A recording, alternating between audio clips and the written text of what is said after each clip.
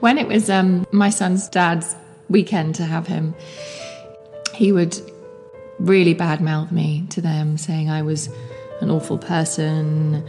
He was very angry because I decided that I didn't want to be with him anymore. I mean, it was a mutual decision at the beginning, but then he decided that that wasn't something he wanted. So I used to hear him bad-mouthing me about me to my friends.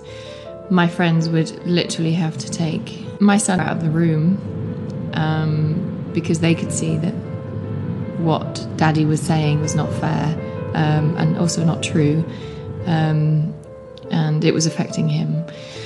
At the time, it's obviously this made me really angry, but you know, what can you do apart from just trust that your friends are going to do the right thing? And I mean, you have to just somehow compensate that to your child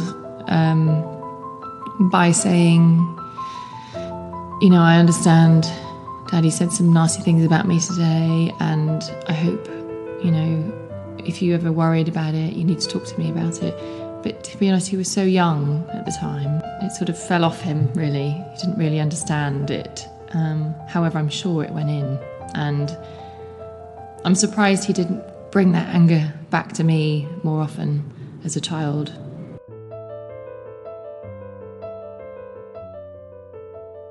It's not my son's problem. It's not something that you ever want them to kind of have to deal with. It's immediately, I think, once you let your child hear all of those emotions in the wrong way as they come out as anger, you're just being incredibly selfish, because then they will carry that worry and that guilt with them, and that's just not fair.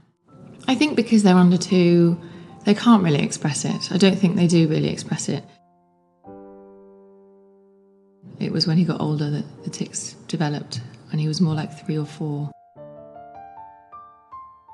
I think there was always, even from that age, there was always a nervousness about talking to me about his dad, which is strange because I never did anything or said anything about his dad.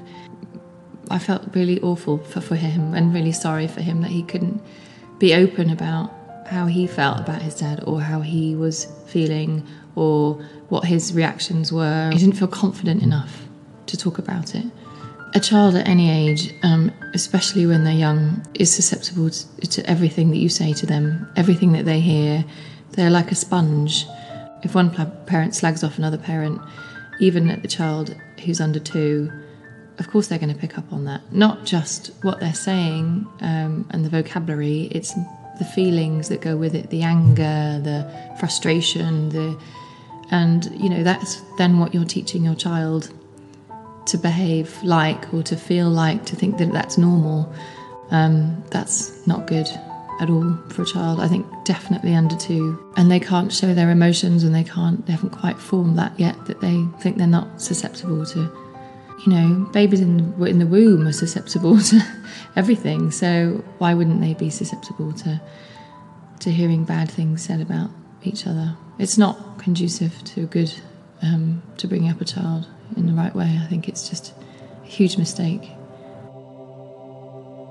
I think if you're a father or a mother and you're not living with the child, the time that you have with that child is sacrosanct, and you should make it the happiest time, really, for that child. It's not, if you are angry for any reason, and you may have all rights to be angry, they may have done something really heinous, it's not the child's fault, and it's not the child's responsibility, and it's not fair to put that child through any horrible emotions that you might be feeling. Eventually, you know, he met someone else and he became more positive about me as a person and about my role as a mother, and he became complimentary rather than horrible, basically. You have to be positive about the other parent who the child is living with, otherwise they're going home and they're not going to, you know, they're not going to see their mum or dad in the right way, and it's their relationship with their mother, not yours. You shouldn't be projecting your hatred onto the child who will then take that home with them. It's a bad idea.